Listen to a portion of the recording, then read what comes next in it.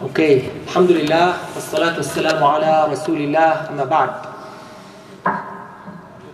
Welcome, and tonight, inshallah, we're going to do something different. What I want to do, inshallah, tonight is, in fact, I picked a book that is actually a collection of hadith from the Prophet ﷺ. And this particular book is called Al-Jami' Al-Saghir. It's a small collection, it's like 3 volumes, but still called a small collection. And it's actually written or collected by Imam As-Suyuti. And it's important, I talk to a lot of young Muslims, and they have no clue who our scholars are. So Imam As-Suyuti is one of the famous scholars of Islam. He died 9/11 after Hijri. We know that one of the ways to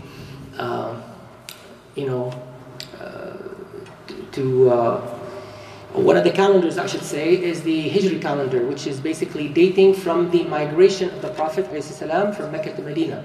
And all Muslims should be familiar with this calendar. So this Imam died 9/11 after Hijrah. This is easy to remember.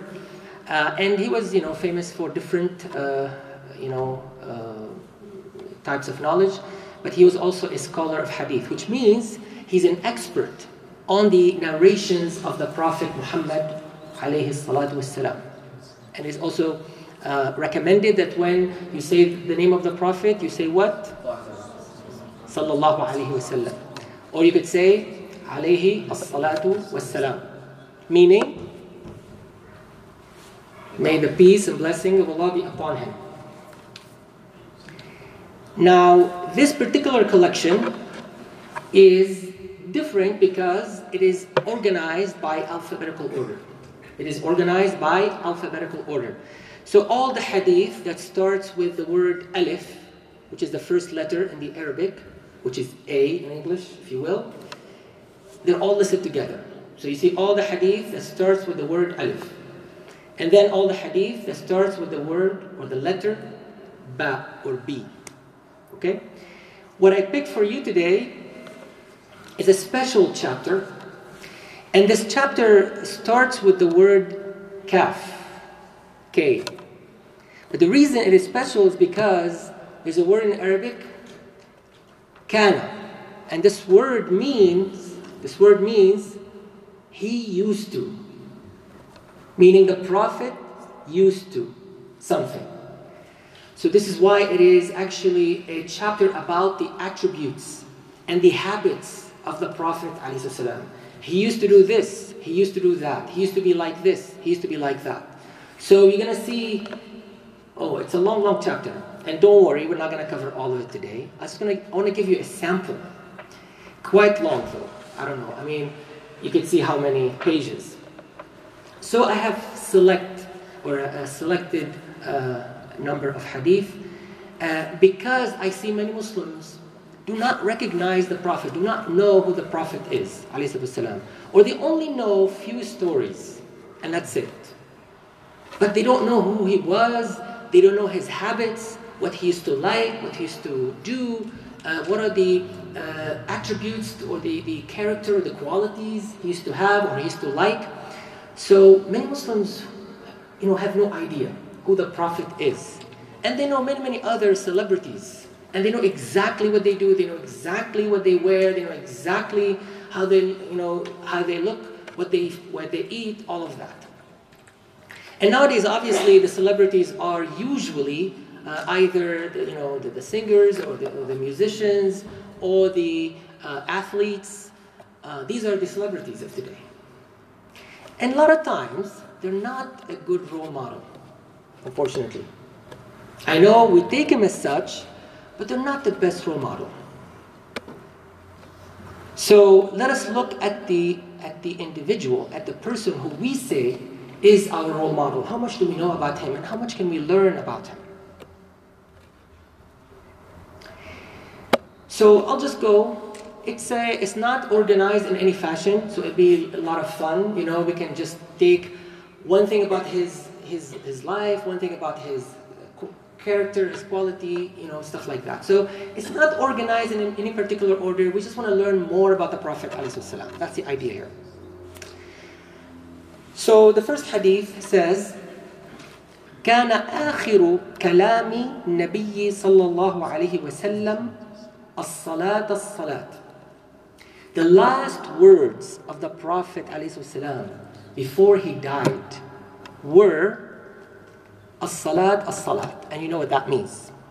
So he wanted to remind all Muslims about the importance of salat. So imagine when you're dying, it's really hard. It's never easy. Not on the Prophet, not on anyone else. We all dread the moment when we know we're departing, we're leaving this life. And we're leaving a lot of people around us, but people who might love us, people who will cry on us. And the process of dying itself is not easy. In fact, it is difficult. But imagine in this very dire moment, the Prophet ﷺ chose to say these words to show us how important salat is. Now I know some of us may not be very disciplined. We may not pray all the time. But this is a reminder from the Prophet ﷺ that if anything you want to guard in this religion, in this Islam, you want to guard salat. You don't want to drop the salat. You don't want to abandon the salat. We have people who have not prayed in a long time, who only pray when they feel like it. At the least, you should pray the 5 daily prayers and put an effort into it.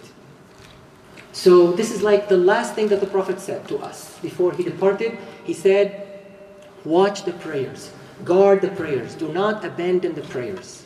As-salat, as-salat.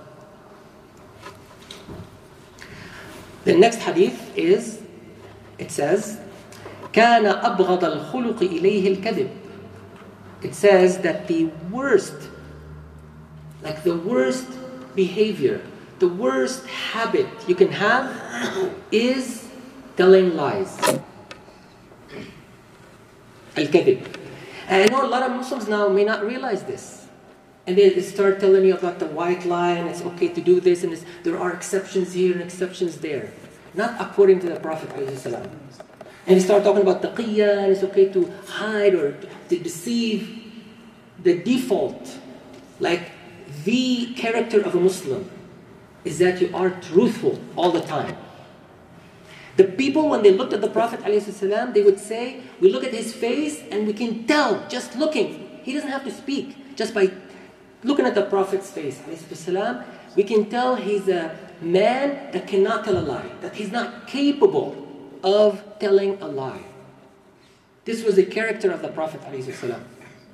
One time a man came to the Prophet and he asked, and I love the companions, how they asked the Prophet ﷺ. They were not shy and they were very transparent, very straightforward. Nowadays we we want to be politically correct, we don't want to offend anybody. This companion asked the Prophet ﷺ. He said, is it possible for the believer to be stingy? And the Prophet said, ﷺ, yes, it is possible. It's human nature. Some people are stingy. They're born stingy. And they're going to die stingy. They're like miser. They don't like to spend any money. They're always trying to keep their money in the pocket and not spend it on anything. So he asked, is it possible for the believer to be a coward? He said, yes, it is possible. Again, you find some people courageous, other people are not so courageous. We call them today chicken, right? But it is a fact. It is a fact that they're not courageous. So he said, it is possible, of course. Islam is not against human nature. Right? And then he asked, he said, is it possible for a believer to be a liar? And the Prophet said, no. You don't tell me you're born as a liar. You can do something about that. You can change it. You don't have to be a liar. Don't let anyone convince you. In fact, people don't realize that when you tell lies and we keep telling lies, you're basically warping the reality around you. And you confuse yourself more than anyone else. And you stop being able to tell the difference between truth and falsehood. So you're doing yourself a big disfavor, a big, disservice when you keep telling lies. In fact, the Prophet told us, ﷺ, if you try and tell the truth all the time, and you go out of your way to tell the truth, this will guide you to Jannah. So don't belittle these things. Don't belittle it and say, it's not a big deal. It is a big deal. In fact, here it says that the worst behavior, the worst habit you can have, according to the Prophet, peace be upon him, is telling lies. So that is important. Okay? The next hadith, it says, كان أحب الدين إليه ما داوم عليه صاحبه. ما داوم عليه صاحبه. He said, and there's a similar narration, it says, كان أحب العمل إليه ما دوم عليه وإن قل. He said the most beloved action to the Prophet ﷺ is the one you do on a regular basis. You have to be consistent. It doesn't matter how small, how little the action is. What matters is how consistent. Some people, all of a sudden they become religious. And they want to do it all. They want to, pray the sunnahs and the fard. They want to fast Mondays and Thursdays. This is great. But the question is, are you able to sustain this kind of activity? Can you do it for a long time? Think ahead. It's totally fine. You start with something small, and then you grow it, and you try and be consistent with it. And this is true about anything in life. If you're consistent with something, you'll be successful in it. So this was the habit of the Prophet ﷺ, that if he started doing something, he would not drop it. He will keep doing it. And this is like a formula for success. Even if it, like I said, even if it is a very, very small action, but you are consistent with it. You do it on a regular basis and you don't drop it. Okay? Another hadith says, كان أحسن الناس خلقا. He was the best people in manners. How many times nowadays we encounter so-called religious people, and they're the first people to drive you away from Islam because of their character. They're frowning, they're rude, and they're ready to shout at you for the least thing, the least matter. And they think this is part of Islam, they think this is part of the Sunnah. Well, look at the Sunnah of the Prophet ﷺ. It says he was the best people in manners. There's a different hadith that says that you could not, listen carefully, you could not see the Prophet ﷺ except smiling. This is really the Sunnah, this is who the Prophet was. And smiling is not easy. You don't always feel like smiling. We know how hard life is. We're having these difficulties, these hardships. Now, even when you're young, last time we talked about stress. You're barely in, middle school or high school. You're already stressed out. Life is hard. And it wasn't easy for the Prophet ﷺ, nor his companions. But to be able to smile is not easy. It's easy to frown. It's easy to yell at everybody. It's easy to be rude. It's not easy to smile. But the Prophet ﷺ kept his smile. So it takes a lot of courage and a lot of effort to keep your smile. Despite, sometimes you meet some people, well, I admire these people. He's in difficulty. He's having a hard time. Maybe his kid is in the hospital. Or maybe he's having a tough time at work. But subhanAllah, they never fail to smile. And they smile much more than the rich people who's got it all. They got these big mansions and these luxurious cars. But they're always, you look at them, they're depressed, they're sad. And they feel low. And that nothing can please them. And subhanAllah, then you see these people, they got almost nothing. But they got a smile. It's unbelievable. So smiling is from the sunnah of the Prophet ﷺ. There's another narration that says, كان أحسن الناس وأجود الناس وأشجع الناس. He was the best of people. And in fact, it says, كان أحسن الناس وجها. He was the best looking. But also, your looks are not just a physical look. Some people mistake that sometimes. They think, well, I look handsome or something. But also the fact that you wear a smile will make you beautiful, will make you handsome. The fact that you're good with people will make you look good. كان أحسن الناس وجها وأحسنهم خلقا, and the best in manners and behavior.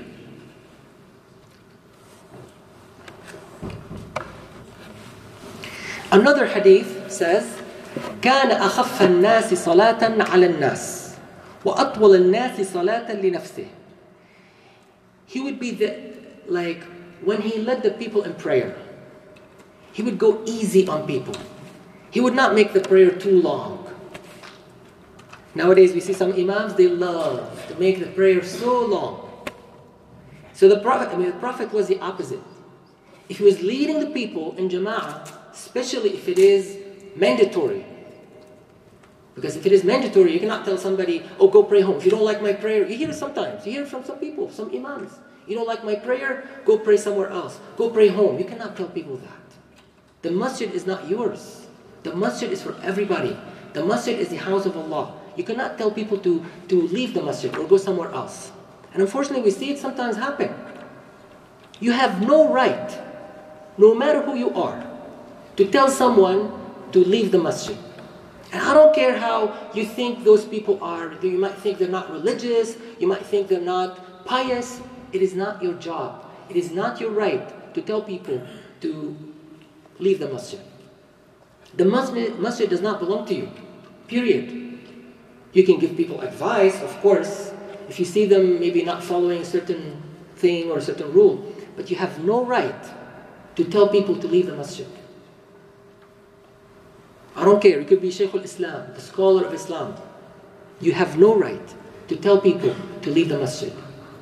The masjid is the house of Allah. What does it mean, the house of Allah? And obviously, Allah does not need a house. It means it's a house for everybody. Allah does not reject anyone. Allah welcomes everybody. That is the meaning of the house of Allah.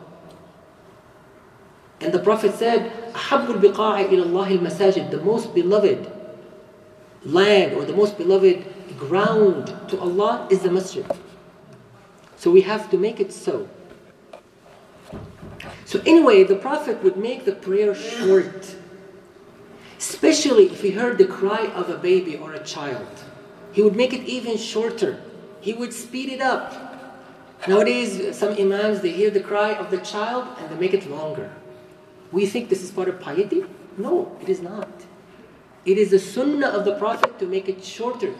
If you hear the cry of a baby, a child, or you might, hear somebody, maybe screaming, or they have something, there is like an emergency or something like that. All these cases, you should try and shorten the prayer. Because somebody might be in need, somebody might need help, and this is not the time to show your khushu', to show your humility in prayer. You can do it sometime else. But look what it says, وَأَطْوَلَ النَّاسِ صَلَاةً لِنَفْسِهِ. If he was praying by himself, he would make it long. Because the Prophet loved to pray. Nowadays, we might do the opposite. You pray by yourself, wow, you pray so fast. Can't even understand what you read. Like you read the Fatiha so quick, you don't remember what you read. You're done. So it's the opposite. The Prophet used to pray a short prayer because he understood behind him is the weak, is the old, is the very young. There may be women praying and children. So he was considerate for all these people because he was the Prophet for everybody. He was not only the Prophet of the young and powerful or the strong. He was the Prophet of everybody. So he was very considerate. Also it says in a different narration, كَانَ أَخَفَّ النَّاسِ صَلَاةً فِي تَمَامٍ. Now the fact that he shortens the prayer does not mean that he steals the prayer. Some people steal, like they don't pray properly. Like before they go into ruku', they stand up or they go out of ruku'. You cannot do that. You have at least to stand still for at least a minute. Otherwise your prayer is not accepted.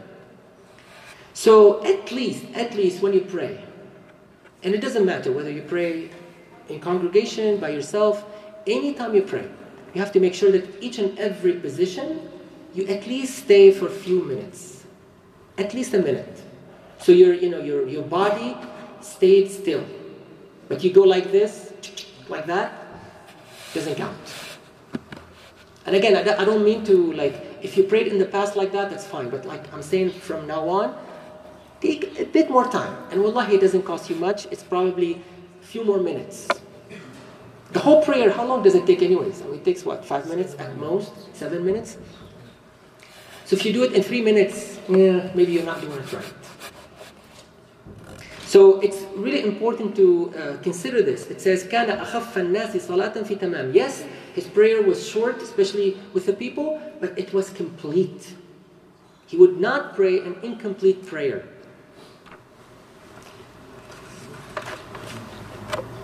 All right.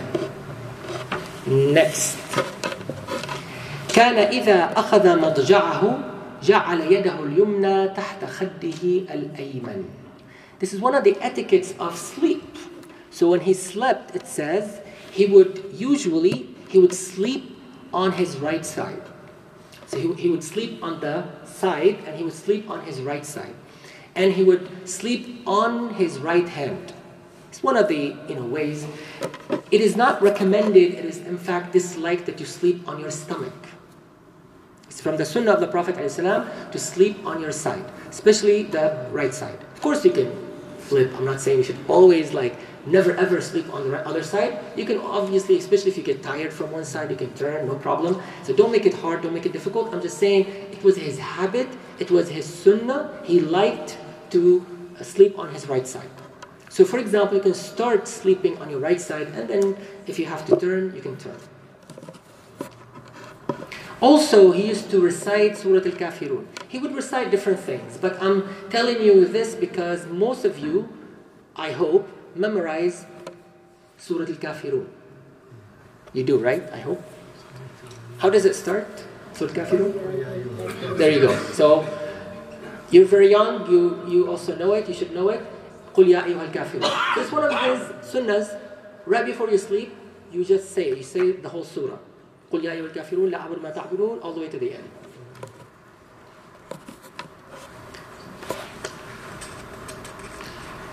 All right. Skip few. Oh, I want to mention another narration that is related to telling lies. And this is one way the Prophet used to discipline. And that, again, to show you how, at least to the Prophet, how important telling the truth was. And I cannot emphasize it enough.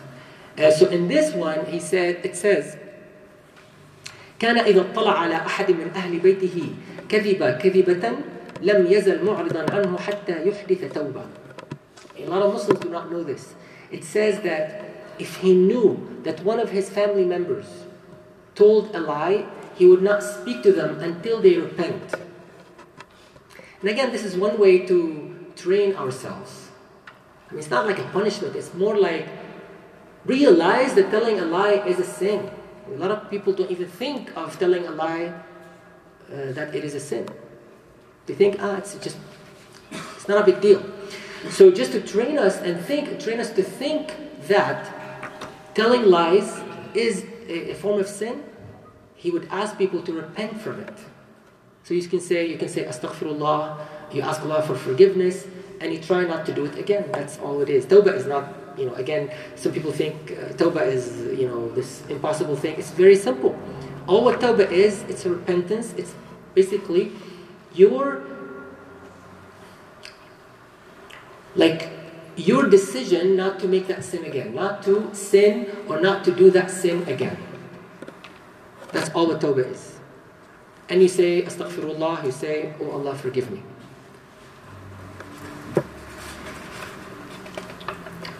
Okay, we're gonna cover a few more. I don't know how long it's been, but I know I'm not gonna cover everything. And if we like it, maybe next time we can cover a few more. But I hope you're learning more about the Prophet ﷺ and his, his way of thinking, of approaching different problems, and his behavior. And by the way, since I mentioned sleep, I want to mention something else he would say. And even if you cannot say it in Arabic, maybe you can say it in English. It doesn't matter. But what is important is the meaning, and to bring that meaning within you, even if you don't utter it sometimes, just to think about the meaning is important. Because nowadays we pay so much attention to the words and the appearances. What really matters is the state of your heart. If you're not able to say it, of course saying it is better. You're not able to say it, you can still, think of that meaning. So look what the Prophet would think about when he goes to sleep, right before he goes to sleep. So it says, كان إذا أوى إلى فراشه قال الحمد لله الذي أطعمنا وسقانا وكفانا وآوانا فكم ممن لا كافي له ولا مؤوي له. Look what he said. He says whenever he came to his bed, right? So he's about to retire, we say, right? For the day. He would say, thank you Allah, alhamdulillah. We all know alhamdulillah, so we don't have to translate it even, right? But he's thanking Allah subhanahu wa ta'ala. He said, the one who fed us. I mean, many people, I don't know if you realize, many people, even in Phoenix, they go to bed hungry. Don't take it for granted. Even now, we live in such a rich country. It's like the richest in the world. We live in good times. I mean, people in the past, they had depressions, they had, famines. Alhamdulillah, nowadays we have enough food to feed everybody on earth. If somebody is going hungry, it's not because of lack of food. It's because of something else. Misallocation, whatever. Political reasons, it's not because of a lack of food. But we still have this problem of hunger, even in our cities. So he would say, Alhamdulillah, the one who fed us and provided for us water, saqana, wa kafana, and he made us fulfilled. He made us sufficient, like we don't have to ask anyone else. The fact that you're not asking someone else is a great, great bounty. It's a great blessing. I mean, some people having to beg, it's really, I can't even fathom how, it's really hard to do that. To lose your dignity and to be so much in need that you have to ask. So the fact that you don't have to ask is a great blessing. So the Prophet would say, Alhamdulillah, because I am sufficient. I don't have to ask anyone. وَآوَانَا, and he provided shelter for us. You have a roof on top of your head. Again, don't belittle these things. We take them for granted, we don't even have to think about them, right? Of course I should have a house. Of course I should have food. Of course I should have water. No, don't take it for granted. You don't have to go far away. You don't have to walk many miles to see somebody sleeping under a bridge. You don't have to walk too far. In fact, the Prophet said in a different hadith, من أصبح معافا في جسده آمنا في سربه عنده قوت يومه فكأنما حيزت له الدنيا. He said, if you wake up in the morning, and he said, you have enough food for the day, not for 2 years from now, you have enough food for that day, he said. And you are healthy in your body. You're not aching, you don't have a problem, you don't have a machine attached to you. You're healthy, alhamdulillah. And he said also you have peace. You don't have to worry about somebody knocking on your door. You go to many countries. They cannot assure that they're going to live till the end of the day. If they walk out of their house, they cannot guarantee that they're going to come back safe. They cannot be sure that they're going to see their kids at the end of the day. So he said, if you wake up with these three things, not 100, not 50, I know now, you go ask anyone for a wish list. They'll give you 50, 100 items. He said, all you need is 3 items. Safety, food, and health. And all these things you get for free. Most of them, at least, like, we get safety for free. I mean, we pay taxes and stuff like that. But, health, Allah gave it to us. All we have to do is just take care of it. But he said, it's as if you have acquired the whole world. You wake up in the morning, you have these 3 things. It's as if you have acquired not the city of Phoenix, not a few buildings here and there, not some real estate. It's as if you acquired the whole world. So we should appreciate these things. That's all I'm saying.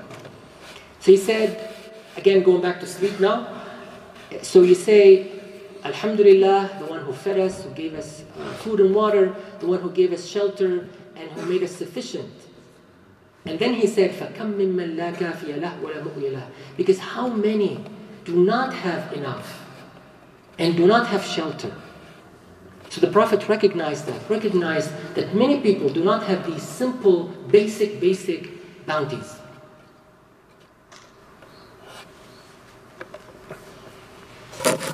Tell me when you're tired, otherwise I'll keep going on. So don't be shy. Alright? SubhanAllah, I don't know what it is, but whenever I read about the Prophet ﷺ, I feel more energy. When I read, the more I read, the more energy I feel. I don't know what it is, SubhanAllah. But this is like one character that you're not going to be tired of. Especially if you read like the authentic narrations from the Prophet ﷺ. Not the lies you hear around in the media and from other people. So the next one says, كان إذا بعث أحدا من أصحابه في بعض أمره قال بشروا ولا تنفروا ويسروا ولا تعسروا. It says whenever he sent someone from his companions to do anything, maybe to tell people about Islam or anything, he would tell them, like he would remind them, بشروا ولا تنفروا. Always give good news. Do not drive people away from you. Do not make people hate you. Do not make people despise you. Make people like you and love you. Bashiru, give good news. Nowadays Muslims do the opposite. The first thing we talk about is hellfire and you're kafir and you're this and that and Allah will never forgive you. What is this? The Prophet would always remind his companions, wherever they went, give good news to people. Don't scare them away. Yassiru wa la tu'assiru. Make it easy on people. Don't make it hard. Some people become Muslim. The first thing we tell them, you have to do this. We give them a long list. Or you have to pray on time. And you have to pray like this. And you cannot do this. And you cannot do that. And you have to fast because Ramadan is coming right now, tomorrow. And this guy just became a Muslim. Like, what? What am I supposed to do? I can't do all this. It's impossible. The Prophet was not like that. In fact, when he sent Mu'adh to Yemen was not Muslim at the time, right? It was early on. He told Mu'adh, you go easy. You do it one step at a time. He said the first thing you do is you invite people to say La ilaha illallah. Very simple. See if they agree with you first. You invite them to say the Shahada. They believe in one God? Okay, great. You don't tell them, you cannot say La ilaha illallah until you agree to all this, like 5-10 different things. No, you don't do that. That's wrong. He said, just let them say it. If somebody is ready to say Shahada, and I'm telling you now, if somebody is ready to say Shahada, don't let anything else stand in the way. I don't care what they do. They could be doing a great sin. Saying the Shahada is much better. At least they became Muslim, and then you worry about the rest. But don't say, oh, you have to stop this and this and that before you become Muslim. This guy will never be a Muslim. So he would tell Mu'adh, let them say Shahada first. And if they do that, and only if, then you tell them about the Salat. And give them some time. Okay? And once they agree and they pray, they start the prayer and everything, then you tell them about zakat. You notice here the gradual method of the Prophet ﷺ. You take it one step at a time. You don't dump everything on one person. And this is true even for Muslims. I mean, if somebody has not been doing anything, has never practiced Islam, take it easy on yourself. Even if no one is telling you anything, take it easy on yourself. Do it one step at a time. If you're not praying at all, it's better to pray once than not at all. If you pray 3 times, it's better than 2 times. Of course, we want you to pray 5 times. But if you cannot do it, don't say, I'm going to drop all prayer. One time I met a brother. He said, I told him, I don't see you pray at all. He said, I can't because I cannot wash my feet. I said, SubhanAllah, why? I mean, pray. You don't drop all the prayer because of some excuse. Do as much as you can. We see, verses in the Quran. اتقوا الله ما استطعتم. Like, fear Allah as much as you can. Allah gave you this, room as much as you can. But do it, or do some of it.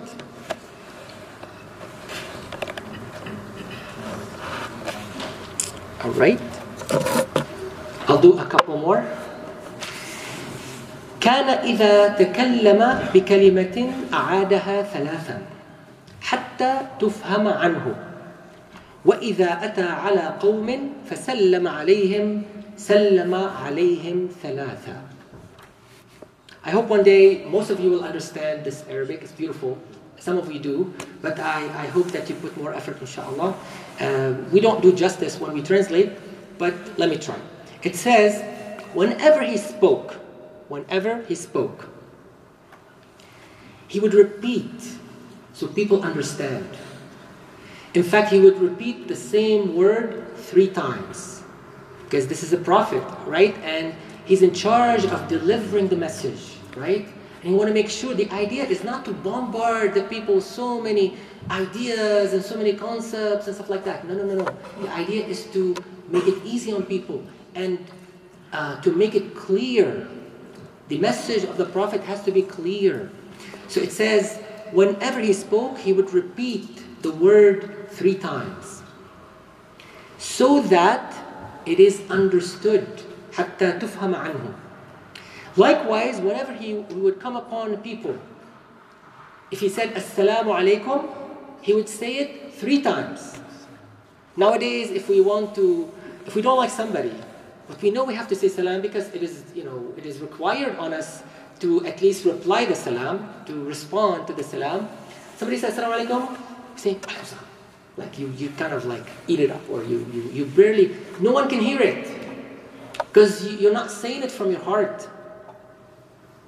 Or somebody you don't like, or somebody you think from a different culture, or different ethnicity, or different color, and you don't have this, or you have some problem in your heart, some racism, or you look down at certain people.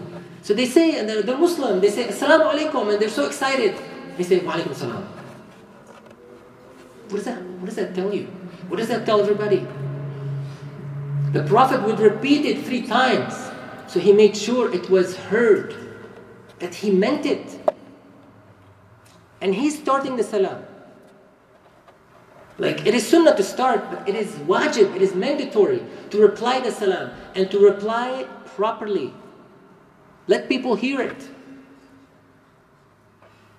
Or some people say, well, I don't know this person. He's a Muslim, that's enough. All you have to know, you came to the masjid, obviously there are Muslims in the masjid. So don't say, well, I don't recognize this person is not my friend. No, salam is for everybody. It's not only for the people you recognize. Right.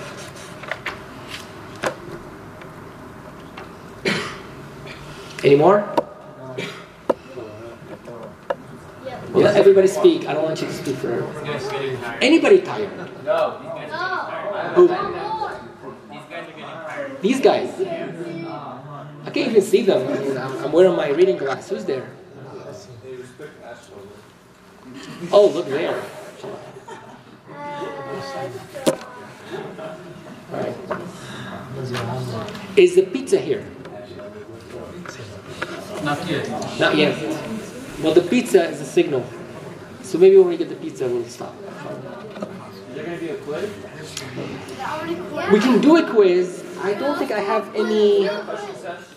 Oh yeah, we'll do the questions. Well, the problem with the quiz is I don't have any gifts. I don't have any prizes. I just have a question. Yeah. I haven't seen you in ages.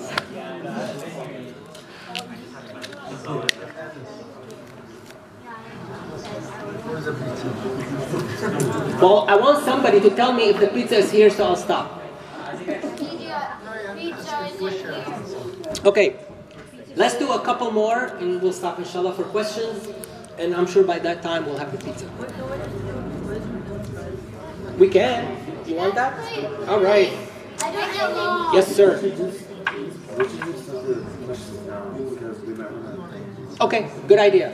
So how about this? We'll stop here and we'll do some questions and then we'll do the quiz.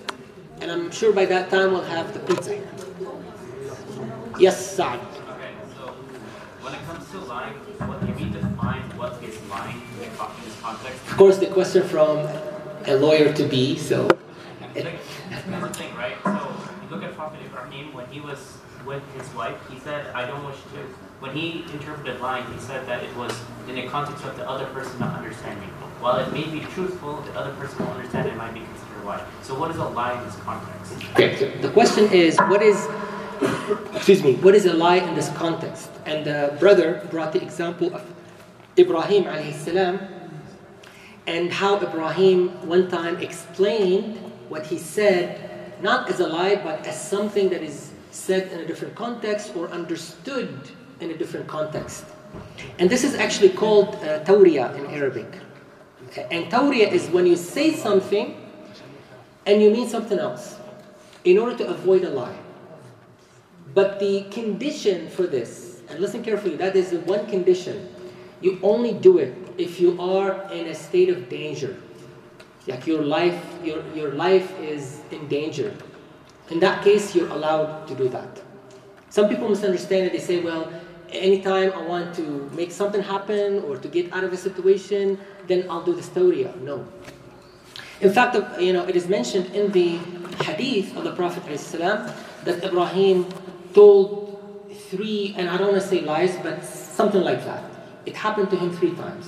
One of them is what you mentioned, and the other one when he destroyed that big idol, and they came to him. It wasn't really a lie. He really wanted his people to wake up.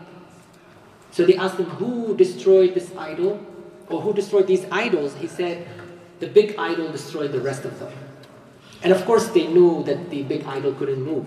But he was doing this to make them wake up and realize the falsehood of their belief. Okay? And the third one was when he looked at the stars and he said, I am sick. So he can avoid going, because he didn't want to worship. They were forcing him to go and worship someone other than Allah. Okay? So in these cases, because, you want to avoid shirk, or you want to do something like that, you want to do something like that, you want to avoid something like that, then in those cases you can make tawriya. And tawriya is not telling a lie, it's rather saying something that would imply something else. Like for example, when the Prophet was migrating from Mecca to Medina, and the Meccans were after him to kill him, and they were sending spies to see where the Prophet is. So somebody came up in his face, like the Prophet and Abu Bakr were in the desert, and somebody just showed up out of the blue. And they did not know if he was a spy or something else. And this man did not recognize the Prophet and Abu Bakr right away. And he asked, who are you? And the Prophet said, Min Ma. Now the word Ma was the name of a tribe, but also means from water, because we're all created from water. So again, the Prophet, to avoid, because he was again chased after, people wanted to kill him. And if this man identified that these 2 people were Prophet and Abu Bakr, he would have told, on them. and he would get a bounty. So they had bounties on their heads, basically. So in order to avoid that, he said something that is not false. We're all created from water. It's just a coincidence that there's a tribe by the name of Ma. So stuff like that. But usually, we shouldn't do it. So these are like extreme cases. Okay? Yes, go ahead.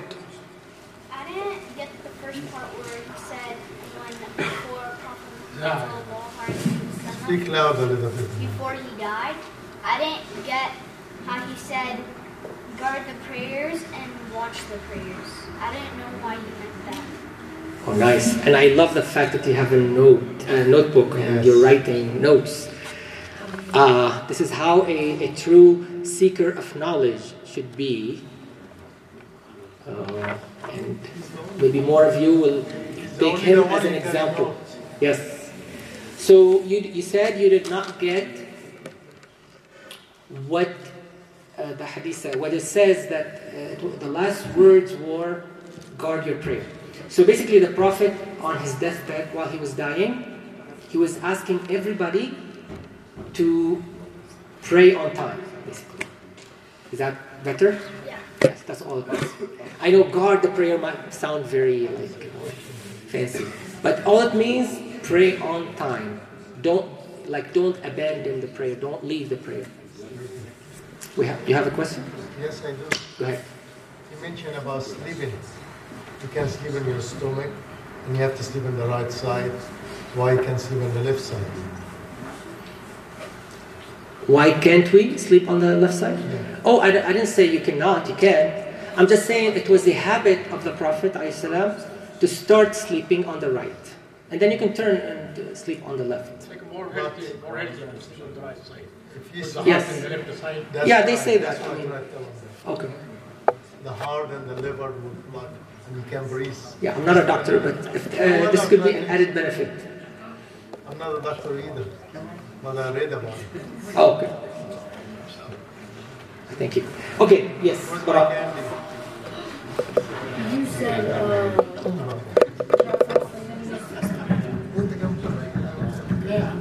Yes. you said the Prophet ﷺ used to shorten his prayers. Fajr time, I heard that it's good to read longer surahs. Wow, these are really good questions. So the brother here said that I mentioned the hadith that the Prophet ﷺ used to pray short prayers, but he heard that the Prophet, especially in time of Fajr, he used to recite long surahs. So I want to mention two things here. First, I think the length of the prayer is relative. We know the Prophet ﷺ used to pray long prayers. And now we complain too fast, right? If the Imam took a little longer, and mashallah, we're strong, we're young, we're everything, we complain that the Imam is taking way too long. So my advice, we have to be patient. Because the Prophet, like the brother said, used to pray longer prayers, especially for Fajr. So Fajr is the longest, and Isha is medium, and then Maghrib is the shortest. So this is the sunnah of the Prophet. But I'm saying, if the Prophet, back to you now, if the Prophet realized that somebody behind him was weak or old, or they cannot stay for too long, he would shorten it for them, for their sake. So you're right, on average he would pray longer prayers, but if he realized that somebody behind him was crying or was in need, he would make it short for them. Okay? Yes? About sleeping, what if your hand is broken for the right and left? So what do you do? Oh man. So the question is, for the matter of sleeping, what if both your right and left hands are broken? You can't sleep anymore. You gotta sleep with technology. Guys, I want to tell you one thing, but you can take it as a rule for everything. Islam is easy. And I think we mentioned a hadith about that. Don't make it hard. Of course, you could sleep any way you want. Obviously, if your hands are broken, what else can you do? You have no option but to sleep. You can sleep anywhere you want. You can sleep on your back, right? Same question I hear, like if my right hand is broken or I cannot use it, can I eat with my left hand? Of course, how else are you going to eat? Like, you want somebody to feed you all the time? Of course you can eat with your left hand, no question about it. Islam is not hard. The Prophet told us, alhamdulillah, most of our right hands are good and useful and we could use them. Then you could go and use them. And if you have a choice, of course you use the right hand. But if you don't have a choice, your hand is not, operational, it's out of work, out of order, then what do? You use your left hand. No problem. Okay? So take it easy. Don't make it hard on you. Any other questions? Should we move to the quiz? Oh, you have a quiz. Okay. Come on. So all these attributes that Isa the Prophet had and the Sahaba, can all these be applied to the other prophets, especially if they're different times? Different, how they came to different generations, how normalities at the time of the Prophet that weren't normalities That's a good question. So the question is, all these qualities we mentioned of the Prophet ﷺ, would they be applicable to other prophets? Many of them, actually. Maybe not all of them. So some of them might be specific to the time of the Prophet or specific to the Prophet ﷺ. But many of them, because you know why? Because the scholars would separate between the culture of the Prophet. Those not considered hadith. Like you don't find many hadith talking about how the house of the Prophet was, because he lived in a house like everybody else. Even the clothing of the Prophet was not different. So these are what we call them al-umur al-jibiliyya, the natural things that everybody does. So usually the hadith narrated to us are things that the Prophet recommended or things that the Prophet did on a regular basis. But we cannot say that everything the Prophet did would have been done by the prophets before him. We don't know that. But many, in fact, for example, the prayers, a lot of people don't realize that many of the prophets prayed like the Prophet Muhammad ﷺ. But not exactly like, there could be some variations, but like the important elements, like sujood, like ruku'. But it may not have been exactly like we pray now. But there are a lot of similarities, but this is hard to research because most of the news from the other prophets are not kept, they're not written, so we don't know what they did. So it's really hard to make that comparison. But for example, sometimes you take a hint. There's one hadith that says, نحن معاشر الأنبياء أمرنا أن نضع أيماننا على شمائلنا في الصلاة. We, the prophets, were commanded to put our right hand over our left hand in salat. Sorry, Malikis and other. But this is actually, the reason I mention this hadith is because it says, we, the prophets. So it shows that all the prophets did it. Right? So sometimes you see indications like that, or hints like that. Okay. Anything else? Yes. Pizza's here? Oh man, it's official. So last question. I was talking to him and he said he's civilized, so he eats with a fork. The hand is not a civilized person. Is that true? And look, it's okay. So by the way, I have one rule in this halaqah. You can ask any question. I don't care what you say. It's all okay. It's all fine. So you don't have to be shy or reserved. It's all fine. What you think is okay. So the question is, I eat with a fork and a knife, and I think this is a civilized way. Is that okay? First of all, I don't think that the fork itself or the knife is a sign of civilization. But I would say of course it is okay. It's up to you how you want to eat. The point is, when you look in the sunnah of the Prophet ﷺ, what is sunnah is to eat with the right hand. Because now, for example, if you look at table manners, right? What they teach you is, you cut with the right and you eat with the left. That you should not do. So you want to use a fork, fine, but use your right hand. That is the sunnah. Another part of the sunnah also to be careful about how much we eat. A lot of people don't realize, you have to eat with your hand, but they use 5 fingers and the palm, this is not the sunnah. The sunnah is to eat, so if you want to eat with your fingers, you use 3 fingers. And the point is, there's a reason. The reason is to eat little, not to stuff your face, as we say. That's not the sunnah. So we have to pay attention to what is sunnah. The sunnah here is to eat modestly and not to stuff your face and to overeat.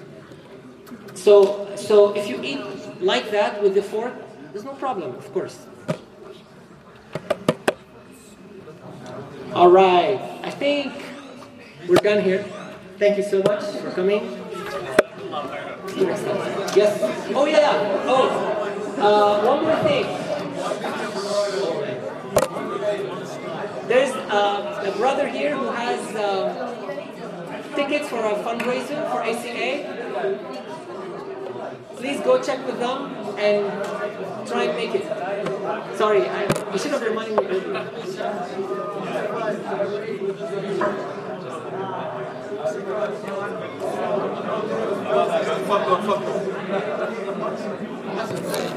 والصلاة والسلام على رسول الله أما بعد. Inshallah, tonight I want to continue a little bit talking about some of the attributes of the Prophet, peace be upon him. And I want a timekeeper. Anybody can keep the time. I want to only spend 30 minutes, half an hour. Start the clock right now. And please alarm me. I don't want to go beyond 30 minutes so that you don't get bored. 8:30, yeah, that's fine. So we'll stop 8:30 and then not 8:29, 8:30, and then we do some questions and maybe hopefully a quiz. I heard there's some prizes coming on the way. Hopefully they arrive on time. Don't do any ambush or anything like that. So inshallah tonight I want to continue with that, and inshallah we'll cover more of the attributes of the Prophet. As I said last time, these will be sporadic. They'll be picked at random, no particular order. And I want you guys to remind me, why are we studying the attributes or the habits of the Prophet, peace be upon him? Why not someone else? Why not talk about some celebrities? I don't know, 50 Cent or Eminem or whoever it is. I don't know. You guys keep up with that stuff more than I do.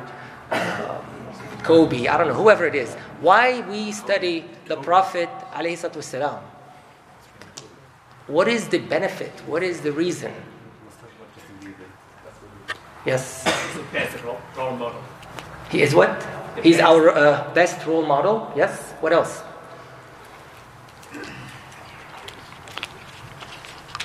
There. Yes? Somebody? Whoever raised their hands. About what? I'll tell you one reason, and there's several, but one definite reason we study the Prophet ﷺ, and we learn about him, simply because Allah subhanahu wa ta'ala told us in the Quran, قُلْ إِن كُنْتُمْ تُحِبُّونَ اللَّهَ فَاتَّبِعُونِي يُحْبِبْكُمُ اللَّهِ. Say, if you claim that you love Allah, and many people make the claim, we love God, and they sing about that and all of that. If you make a claim that you love Allah, then follow the Prophet, he said, and Allah will love you. So when you follow the Prophet, ﷺ, this is a proof, it's evidence, it's like evidence that you love Allah. Because Allah subhanahu wa ta'ala taught the Prophet ﷺ, right? So his actions, his attributes, his habits are not like anyone else. Because he was taught by Allah. He was taught by God. So therefore, his actions and his habits are beloved and they're liked by Allah subhanahu wa ta'ala. That's the reason. So that's why Allah will love us if we follow the Prophet ﷺ. Also the fact that many Muslims have no idea who the Prophet is, what he was like, what he did. Yes, they say, we believe in Prophet Muhammad, we believe he was the last prophet, and they might know a couple of stories from here and there. They heard in Sunday school or Islamic school, whatever school, but they don't know him enough They don't know how he was, how he acted, what were his habits, what was his, the things that he did on a regular basis. So let us, inshallah, study a few more of his. These hadith basically are the hadith that starts with the word. Remember from last time? What is the word? Kana. Very good. He used to. He used to. So one of them is كان إذا لقيه أحد من أصحابه فقام معه قام معه فلم ينصرف حتى يكون الرجل هو الذي ينصرف عنه. There was one habit, one thing that the Prophet did. If any of his companions, and he would not differentiate between a young person, an old person, if somebody came to meet with him, the Prophet would stand up. He would go and meet with them. And he would not leave until this man decides to leave. Nowadays, if you're famous, if you're popular, if you're a celebrity, you have no time for anyone, right? And even if you had time, it's only to maybe, I don't know, do an autograph. Like you're so super important, your time is so precious, you have no time for anyone. Especially those people who we look down at, those people who are not so important, right? So we have no time for these people. We just quickly smile or give you a quick autograph and then flee, run away. The Prophet ﷺ was not like that. He would wait until the other person is done, until the other person is finished. And he would do that with everyone, it says. Even when he shook someone's hand, he would not be the first one to take it away.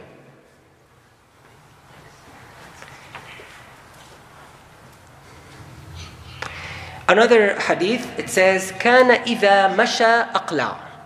Whenever he walked, he would hurry. Aqla is like he would walk, I don't know, briskly, or he would almost like jog. Like he was walking fast, meaning he doesn't walk. I mean, some people when they walk, they're just like, they don't. I mean, the impression you get, like, why am I even walking? I don't want to sit. I want to sit down. I want to sit on my couch. I want to take some, long rest. So you can see the energy. That's what it says. And in fact, in another hadith, it's not here. It says, like, when you look at him, it's like a flood. Like you see the energy.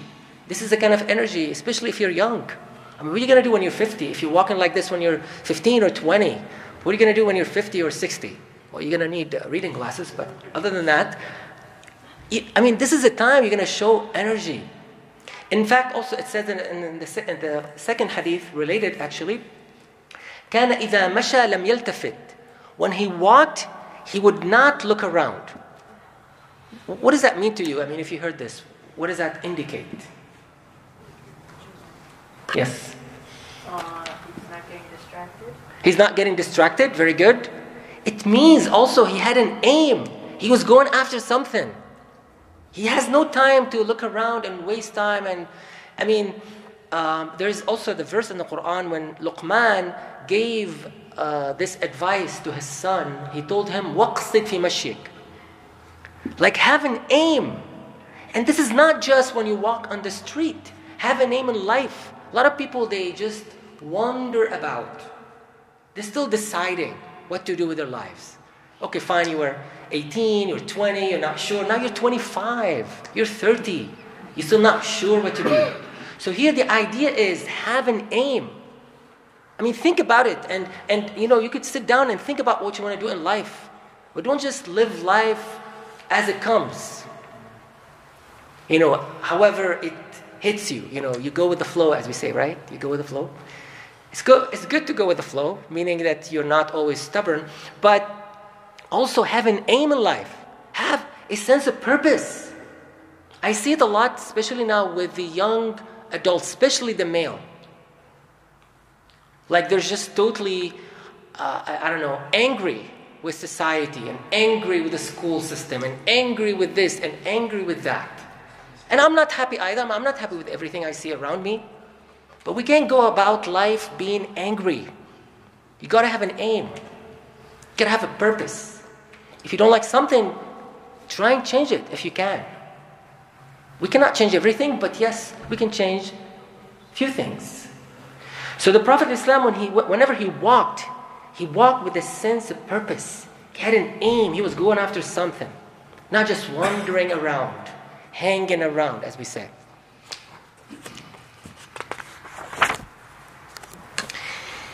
Another one, كان أرحم الناس بالصبيان والعيال. He was the most compassionate when it came to children. And to, it says صبيان and عيال. صبيان could also refer to boys, but also children in general.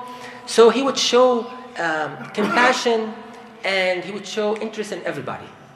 Like sometimes you go to some circles, some gatherings, and they set the children on the side and the adults on the other side, and there's no interaction. And nowadays we have this huge gap. We call it a generational gap. The adults have no idea how to talk to young adults. Like even when you speak in the same language, like English, but you're not speaking the same language.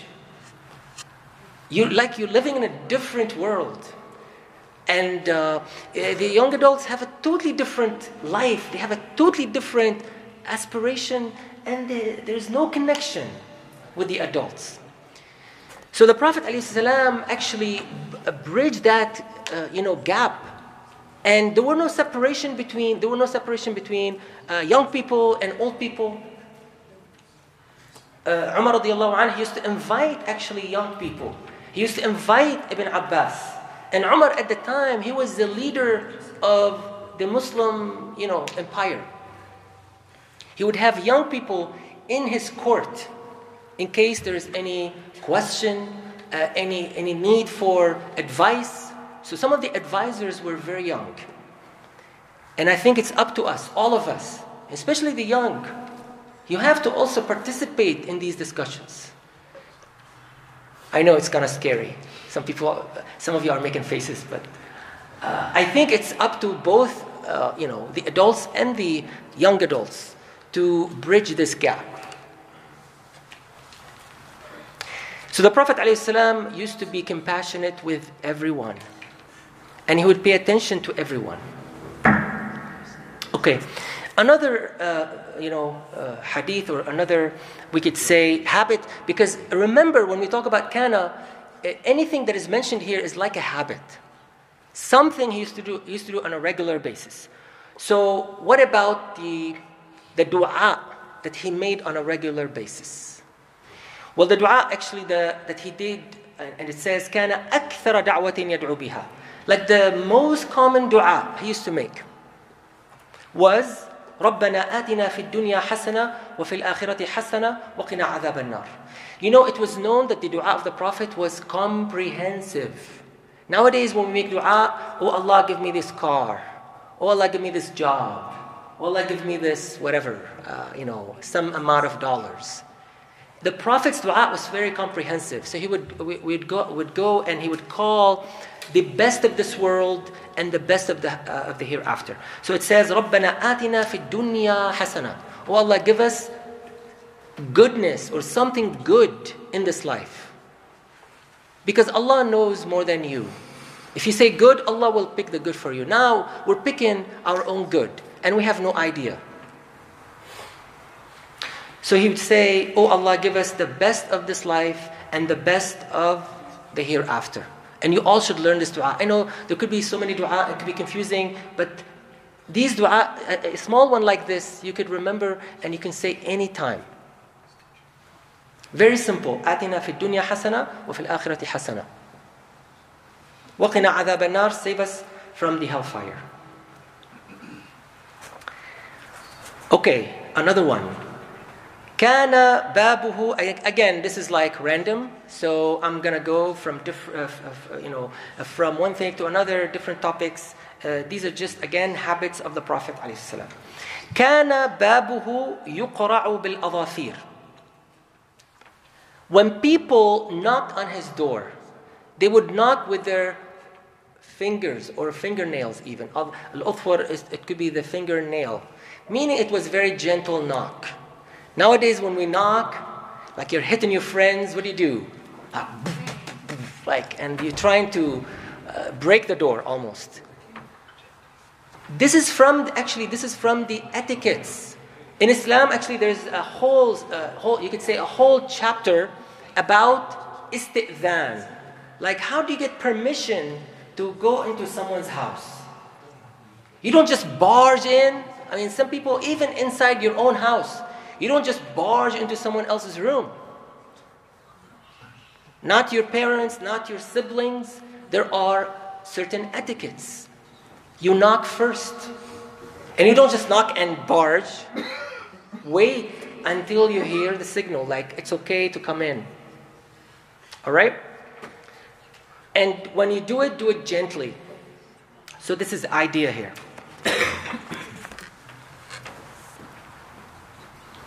All right. Another one, it says, كان رحيما وكان لا يأتيه أحد إلا وعده وأنجز له إن كان عنده. So we said he was compassionate, and here it says he was merciful, and there's no one that came to him except that he would give them a promise, like, I want to help you. And whenever he could help, he would help. Because he can't help all the time, right?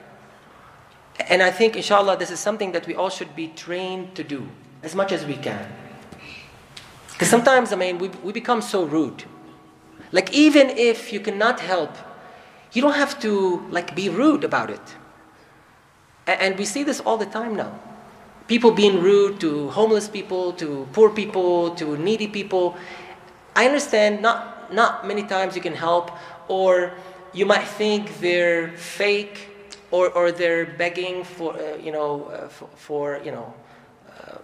being to be rich, or that they're already rich, and you make fun of that, and you make some jokes like they have lots of money in the bank. We don't know. If you don't want to help, just stay out of it. Just walk away or don't engage. It's not appropriate in any circumstance to be making fun of these people. So the Prophet ﷺ would do his best. If he can help, he would help. If he doesn't, he might give a promise that I'll try and help you in the future if I can. Because you have no idea what people go through. And not everybody is out to get you or to trick you. And if you want to take precautions, it's all fine. But do not make fun of these people. Do not mock these people. All right. The next one might be a little hard for us to do, but I'll mention it anyway, because remember, the Prophet ﷺ is a role model. And he was an exemplary person. A lot of times we may not be able to get where he was, but we should learn about it anyways, just to know who he was. So this one says, كَانَ طَوِيلَ الصَّمْتِ قَلِيلَ الضَّحِكِ. So he would stay silent for a long time. He would love silence. Nowadays we love to talk. Blab, gossip. We have many words for that. And قَلِيلَ الضَّحِكِ. He would not laugh so much. And we live in a society where comedy is the most appealing thing. We all love to laugh. And we love to watch these video clips, we have sitcoms, we have stand-up comedies, we have all kinds of things. And laughing is okay, it's not haram. I'm not saying that it is. But notice here, it did not say he did not laugh at all. He would not laugh way too much. And it's important for us to be serious sometimes. Because some people, they're always in this humorous mode. They never take anything seriously. So, and the Prophet had more knowledge than we did, and he would say sometimes that if you knew what I know, then you would not laugh as much. And this is something special about the Prophet ﷺ. So it's totally okay to laugh, and it's fine to sometimes watch comedy, but don't watch something that has lots of, foul language and stuff like that. But there's a lot of clean comedy too, I think. But overall, it's also important to be serious and to take matters seriously. Because for a simple reason, guys, we don't have a lot of time on this earth. If you take all your life as a joke, before you know it, you're going to be, 30, 40. You get old and you die. I mean, I don't want to depress you. But life is short. So we have to take advantage of the time we're given on this earth. So if you think everything's funny and nothing is important, nothing is worth looking at, and everything's a joke, before you know it, life will go away and it will disappear. So also you need to be serious. That's the idea here. I don't think the Prophet ever forbade anyone from laughing. In fact, himself, he would crack jokes sometime. So he was also light-hearted and he was funny in some cases. All right. Another one. كان كلامه فصلا يفهمه كل من سمعه. His words were very precise, concise, I would say. Fasl. So it'll deliver the meaning. You listen to some people and they talk for hours and you don't know where the beginning of the sentence is, where the end of the sentence is. And they keep, going and going, and you wonder, are they going to stop? Are they going to take any breather in between? But the Prophet ﷺ, his words were, short, to the point, and they were well understood. And this is something important for all of us, because I believe that we Muslims, specifically, and especially young adults, we are not ready to represent Islam because, one of the reasons is because we're not good in speaking. And I say this to encourage us, especially you guys, the young people. I mean, I know some of you might make fun of your parents because of their accents, but focus on you. Are you able to speak? And people listen to you. I mean, this is one of the important skills to have in life. Like, if you want to succeed in life, whatever it is, whatever job, whatever career, whatever ambition you have, if you want to succeed in life, you have to master 3 skills: reading, writing, and speaking. It's not a joke.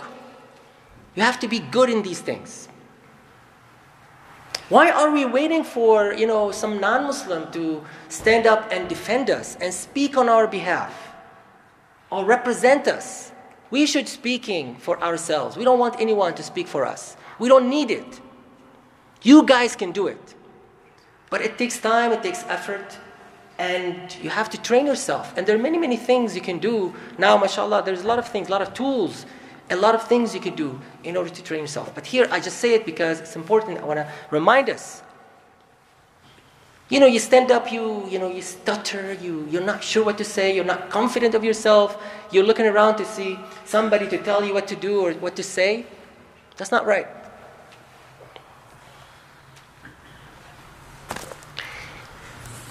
The purpose, when the Prophet spoke, his purpose is so that people understand him. The idea is not to give you a beautiful speech or to have people clap for you. The idea is to communicate, to deliver a message. And sometimes you can deliver it in few words. It's not about the quantity.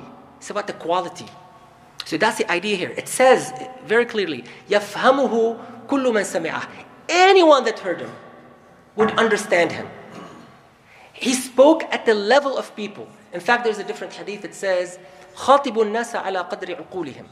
Speak to people at their level. And then it says, do you want people to not believe you? Because when you speak at a different level, you go to some people, I don't know, they're maybe not so educated. And you start speaking with this, you use big words, vocabulary that no one has heard of. You think these people will respect you? You think they're going to think that you are educated? No. They're going to think you are, you're proud of yourself, you're annoying, you are arrogant. That's what they're going to think. So you have to speak to people at their level. All right. Timekeeper. Who's my timekeeper? You are. There's still time. Only, whoa, look at that. Okay, hold on. 6 minutes and how many seconds? 6 minutes, 46 seconds. Now it's 46, all right? Good. Okay, a few more inshallah. كان مما يقول للخادم ألك حاجة. He would ask his servant, do you want anything? Like as we say today, can I help you?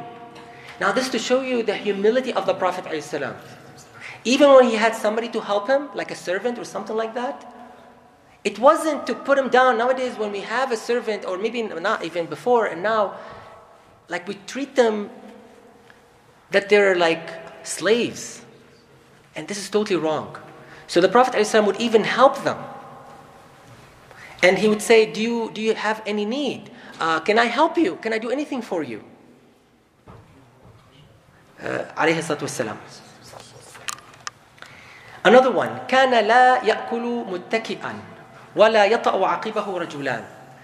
When he ate, he would not eat while, like I know some people, they just lay down or lay on the side and they're eating. So it says he would like sit up when he's eating, and he would not allow people to follow him. Nowadays, if there's like an important leader, even some Muslim, whatever, shuyukh or leader, you see a lot of people following them. The Prophet would not like that. In fact, Ibn Abbas, one of the companions of the Prophet, he said, don't do it. Because it's a humiliation for the people who are following somebody. Like the Prophet wanted everybody to be a leader. You should not be like a follower. Nowadays, we have so many followers. You can't think for yourself, so you want someone to think for you. So it was the habit of the Prophet ﷺ that no one should walk behind me. No one is left behind, as we say today. Everybody walked with the Prophet. You can walk in front of him, but he would say, leave my back to the angels. Leave my back to the angels.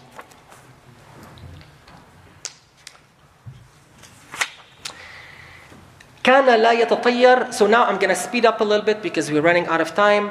كان لا يتطير ولكن يتفاءل. He would not have any bad omen.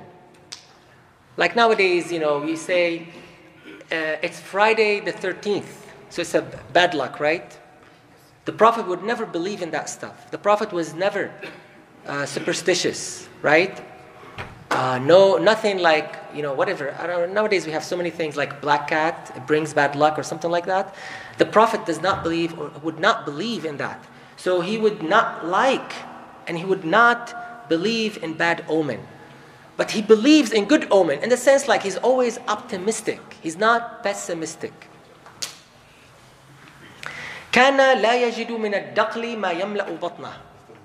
Now daql is like the bad date, like a date that is kind of hard to chew, it's kind of old, So the Prophet, basically it says here that he did not have enough food. Even that, those bad dates, he would not even have enough of that to fill his stomach.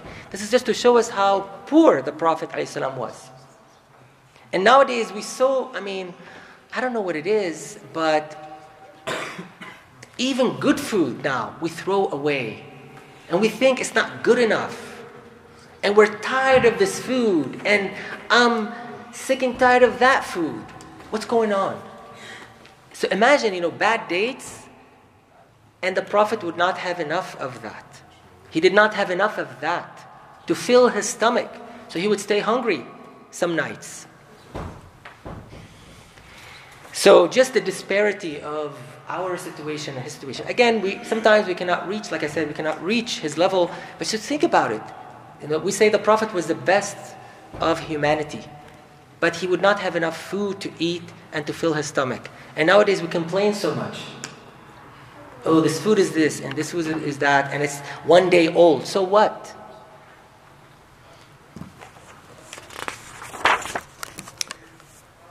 This one is a tough one, and I don't think anyone can do it today, but I'll mention it just for, historical reasons maybe. كَانَ لَا يَدَّخِرُ شَيْئًا لِغَدٍ. He would not keep anything for tomorrow, meaning he would have, he would work enough for a day, or he would stock food enough for a day. Nowadays, we stock food enough for a year, or maybe more. So, I think life has changed, but this also tells you something. It's also about having this full trust in Allah subhanahu wa ta'ala, which many of us cannot accomplish today. كان لا يدفع عنه الناس ولا يضرب عنه. People are not pushed away from the Prophet. Again, nowadays, if you find any important leader or anything like that, you see like these guards or whoever, right? They're pushing people away from the president. They're pushing people away from a public figure, someone who's important, right? But nothing like that happened with the Prophet ﷺ. Everybody was invited. Everybody had the ability and the opportunity to sit next to the Prophet if you came early. So this proximity to the Prophet was never an issue, ﷺ. And you would never be pushed away from the Prophet, ﷺ. Nowadays you have to, some presidents worry about who is in the picture. I remember, I think President Obama, when he had like 2 hijabis in the back, and there was a lot of debate about it, right? And these people have all these concerns, right? But the Prophet was so accessible. No one would be. Is that my time? Time's up. Are we in sync here? Amr, what's the word? 10 seconds. 10 seconds. Wait. There's 20 on my clock, so you got time. Do I get some time back? Because you wasted some time now. Yeah. Oh, thank you. You're the man. How much time do I have according to your clock? I think like 2 more minutes. 2 more minutes. Yay. Late. All right, sorry. Okay. I don't know about this one. I think all of us fail at this one. كان لا يطيل الموعظة يوم الجمعة. He would not make his khutbah long, or he would not make his admonition long on the day of Friday. And the idea here is you want to remind the people, but you do not want to overburden the people. Imam al-Zuhri used to say, إذا طال المجلس كان للشيطان فيه نصيب. If a gathering, especially a gathering of preaching or reminders or even teaching or knowledge or anything like that, he said if it is too long, then the shaitan will have a portion of it. Like you start noticing people looking around and talking to each other and cracking jokes like some people are doing now. Not all of you. Some of you are really good, by the way. No, but this is human nature. I don't, I'm not offended myself, and this is the point. The Prophet ﷺ would not make it too long because people would get bored. This is why we have a timekeeper. Right? So I think now my time is over. Okay, so I'll honor the time and we'll stop here. And now we're going to go to the next phase, which is questions. After that. That's the third segment, inshallah. Yes. So, since you said that Prophet Muhammad try not to make khutbahs long on the day of Friday, what about any other day, like today? Like you try to keep track of time. Would that still? Very good. So the brother is asking. You said that he would not make the Friday, khutbah too long or long. What about other days? So we have some reports on that. For example, there's a hadith that says, كان الرسول صلى الله عليه وسلم يتخولنا في الموعظة. The Prophet ﷺ would give us, reminders only so often, like not so often. Like he would pick. So يتخول is like to pick the right time to give an admonition. So it's not like you go someplace, I don't know, you go to a camp or you go to, and you're bombarded by lecture after lecture. No, he would pick the right time. In one case it says he would pick like Thursdays to remind people. So it's not every day, right? Only one day a week. That's good enough. And I think it's up to like I think it's up to the customs of the people and the time and age you live in. So يتخول, I think, is the key word here. You see what people need. Are they in need of a reminder?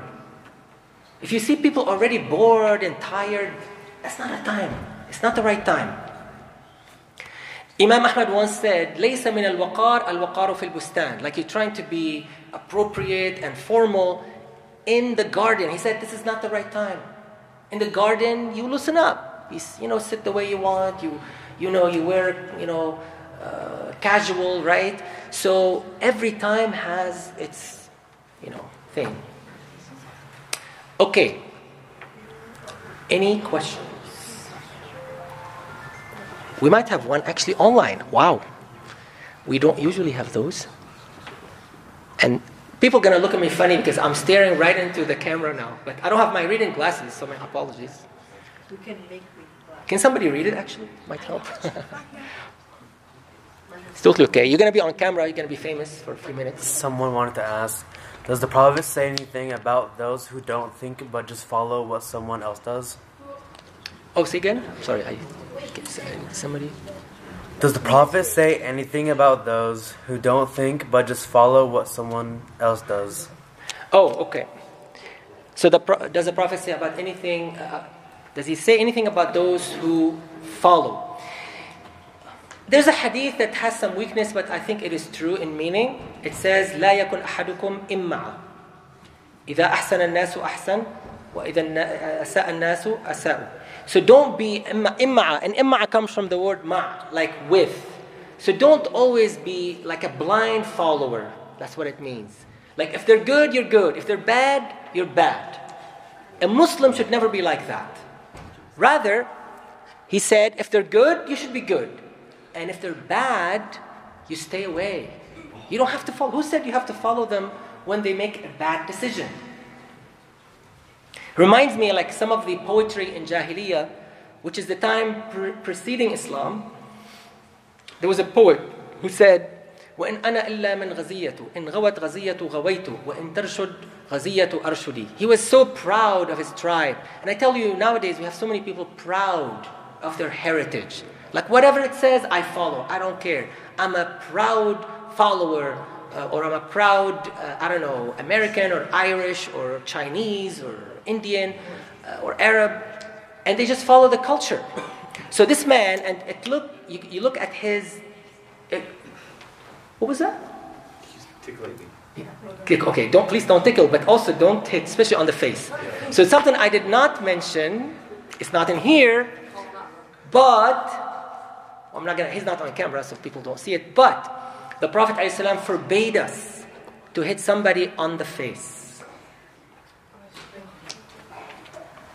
Okay. What was the question, by the way? I forgot. Oh, no, yeah, about the Ghaziyah. So, basically, this man says, I am from the tribe of Ghaziyah.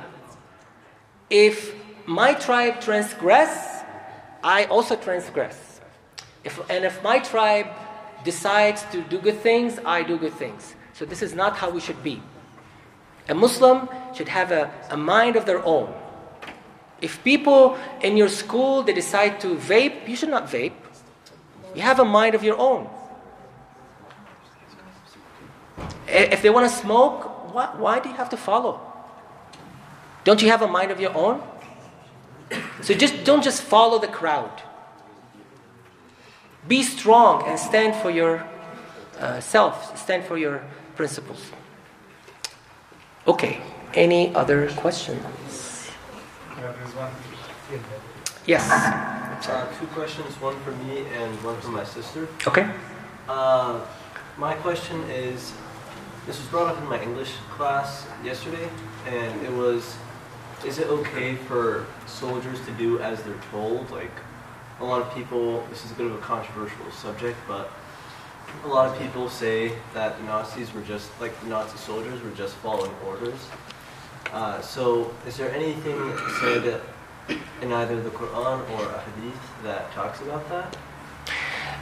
Well, I know Muslim scholars have talked about that, and the question is, for the people who did not hear, is it okay to follow orders when they're like kind of forced on you, like you're a soldier and you're asked to kill someone, for example, and this someone is innocent, right? And you're asked, like you mentioned the Nazis, but this happened in many places, right? Where you're commanded to kill an innocent civilian, for example. Absolutely not. You do not follow the orders. Now you might say, and it does happen sometimes, if I don't kill, they're going to kill me. And Muslim scholars have said it clearly. In that case, yes. And I know it's hard, but we also have to present the truth when we can. Yes, you risk being killed. Because now, one innocent people will die. One innocent person will die. It should not be you doing the killing. And the Prophet told us in a hadith, which could be similar, it's not the exact situation, but he said in times of fitna, when people are fighting each other and innocent people can die, he said, كُنْ عَبْدَ اللَّهِ الْمَقْتُولِ وَلَا تَكُنْ عَبْدَ اللَّهِ الْقَاتِلِ. Be the servant of God who is killed, and do not be the servant of God who kills. So that should give us an idea, inshallah. Also, the second question, my sister said, if Prophet got enough food for one day, obviously times have changed. So what would be appropriate, and what would we do with food we don't want and can't be refrigerated? These are great questions. I love these questions, by the way. The question is, we can actually observe that times have changed. So at the time of the Prophet ﷺ, we said that they would not keep food for more than a day. But nowadays, what do we do with the leftovers or the things we cannot refrigerate? Right? And what else? We don't want. And we don't want. First of all, it's okay to eat leftover. I think it's good to train yourself to do that sometimes. As long as the food is not bad, there's nothing wrong in eating leftover, number one. Number two, I think there are different options. For me, for example, a lot of times, I have a backyard, and I know many birds visit my backyard, all kinds of birds. A lot of food you can just give to birds, like the bread and rice, and don't give them meat. I don't think it's a good idea. But like lots of other, types of food you can give to birds. If you know needy people, although I prefer that we give people from the best, not the worst. But still, if there's a way or if there's an outlet where you can help people, and if it's good food, you can do that as well. And maybe one thing we can do, ahead of time, before you end up with this problem, is to plan it properly and cook enough. Don't cook too much, for example. You know how much your family consumes, so maybe cook, appropriately. Because if you make so much food, and I know this happens a lot when we have parties, we have Muslim events. Oh, thank you. Is that for me? Okay, that's for the quiz coming up shortly. So I think also good planning will help solve this problem. Okay, any other questions? Oh, we have another one online. Go on, read it. I think it's a different one. If it is the same, I apologize. Maybe just skim it first and see. Is it the same one? No. Okay. Why did their prophet name... Wait. Why did their prophet name his things? Why did prophet name his things? Really? Yeah. Is that a question? How did the prophet teach/study also? Oh, I think he's asking, and he said another kid. No, brother. He's saying another person asked. Okay. Why did their prophet name his things? Oh, I think you mean like naming your ride, like your donkey, your camel, your stick, your whatever. The objects you use, why do they name them? I don't know. I think one reason we name things, because usually when you name something, it shows that you care about it.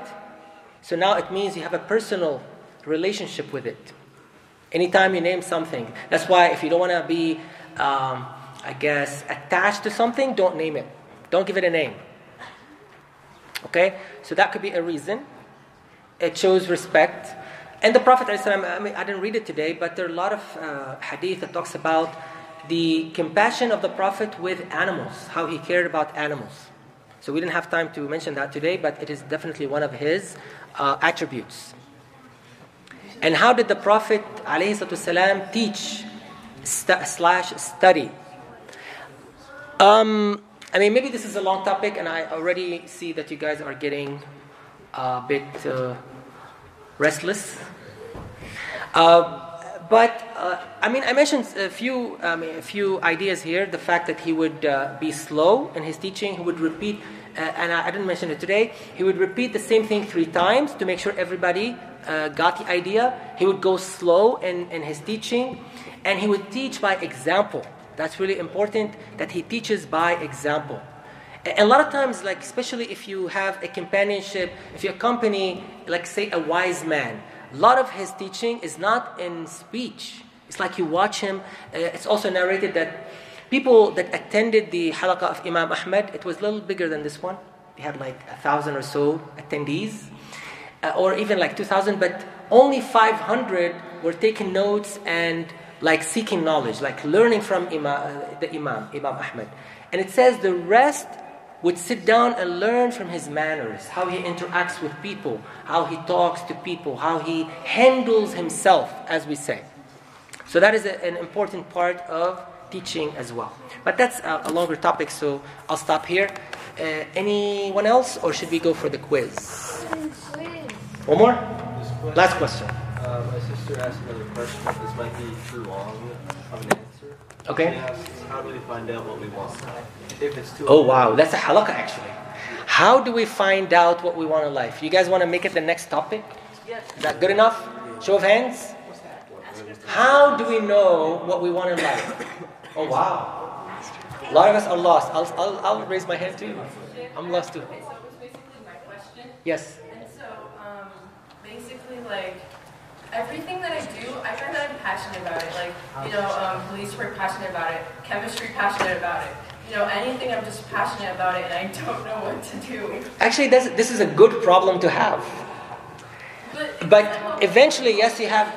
Well, you're young, alhamdulillah, so you have time to experiment, and because sometimes you might think you like something, but after you study it for a while or you deal with it for a while, you might say, well, I like it, but this is not the thing I want to go after. It's not the favorite thing I want to go after. So it's good when you're young to do this, because now you're going to experiment with different things, and eventually, inshallah, you'll arrive to few things that you really, really want to do. That's what you want to pick, inshallah. So that's a quick answer. But maybe next time we can give you more ideas, like we can make the halaqah about that. How do I get to the angle of knowing what I want? Okay, inshallah. Let's do that next time. All right. Good. Let's move to segment 3. All right, so turn off all devices.